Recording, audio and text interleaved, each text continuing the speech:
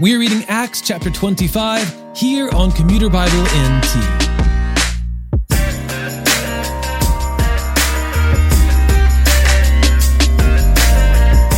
Paul has spent 2 years under house arrest by command of Felix the governor, who has postponed a verdict in his trial. As referenced at the end of our last chapter, Felix has been succeeded by Porcius Festus, but Paul remains in custody. Today, when Festus travels to Jerusalem, the Jews ask for a favor against Paul.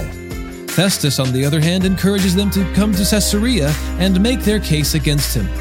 The Jews don't have a case against Paul, and the charges they bring are false. When asked if he would like to travel to Jerusalem for a trial, Paul instead appeals to Caesar. Our reading concludes with a letter from Festus to 2 visiting dignitaries. Acts chapter 25. 3 days after Festus arrived in the province, he went up to Jerusalem from Caesarea. The chief priests and the leaders of the Jews presented their case against Paul to him, and they appealed, asking for a favor against Paul, that Festus summon him to Jerusalem. They were, in fact, preparing an ambush along the road to kill him. Festus, however, answered that Paul should be kept at Caesarea, and that he himself was about to go there shortly. Therefore, he said, let those of you who have authority go down with me and accuse him, if he has done anything wrong. When he had spent not more than 8 or 10 days among them, he went down to Caesarea. The next day, seated at the tribunal, he commanded Paul to be brought in. When he arrived, the Jews who had come down from Jerusalem stood around him and brought many serious charges that they were not able to prove. Then Paul made his defense. Neither against the Jewish law, nor against the temple, nor against Caesar have I sinned in any way. But Festus, wanting to do the Jews a favor, replied to Paul, are you willing to go up to Jerusalem to be tried before me there on these charges?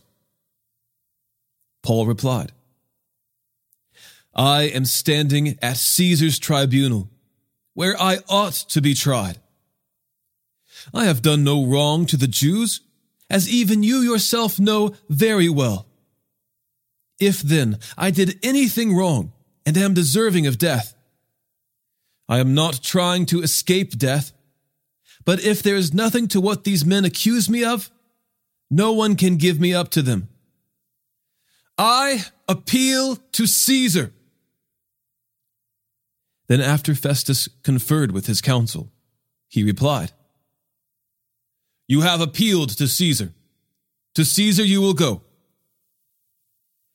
Several days later, King Agrippa and Bernice arrived in Caesarea and paid a courtesy call on Festus.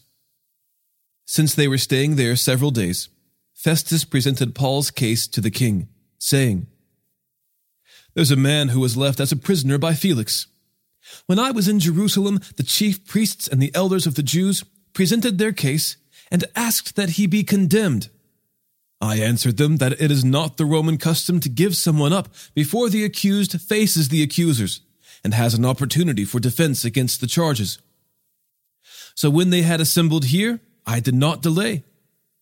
The next day, I took my seat at the tribunal and ordered the man to be brought in. The accusers stood up, but brought no charge against him of the evils I was expecting.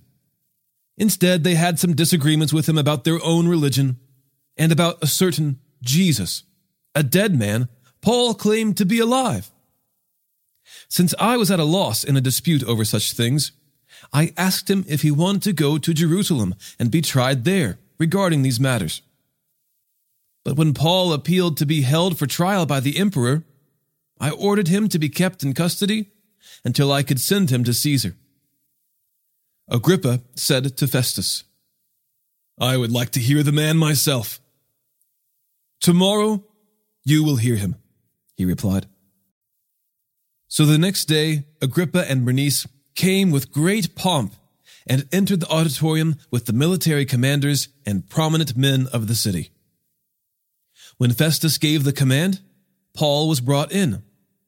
Then Festus said, "King Agrippa, and all men present with us, you see this man. The whole Jewish community has appealed to me concerning him, both in Jerusalem and here, shouting that he should not live any longer. I found that he had not done anything deserving of death, but when he himself appealed to the emperor, I decided to send him. I have nothing definite to write to my lord about him. Therefore I have brought him before all of you, and especially before you, King Agrippa, so that after this examination is over, I may have something to write. For it seems unreasonable to me to send a prisoner without indicating the charges against him."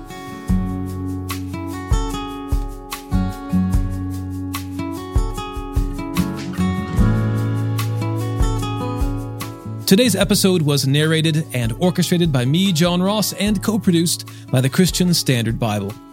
Thanks for listening, and don't forget all Scripture is inspired by God and is profitable for teaching, for rebuking, for correcting, for training in righteousness, so that the man of God may be complete, equipped for every good work.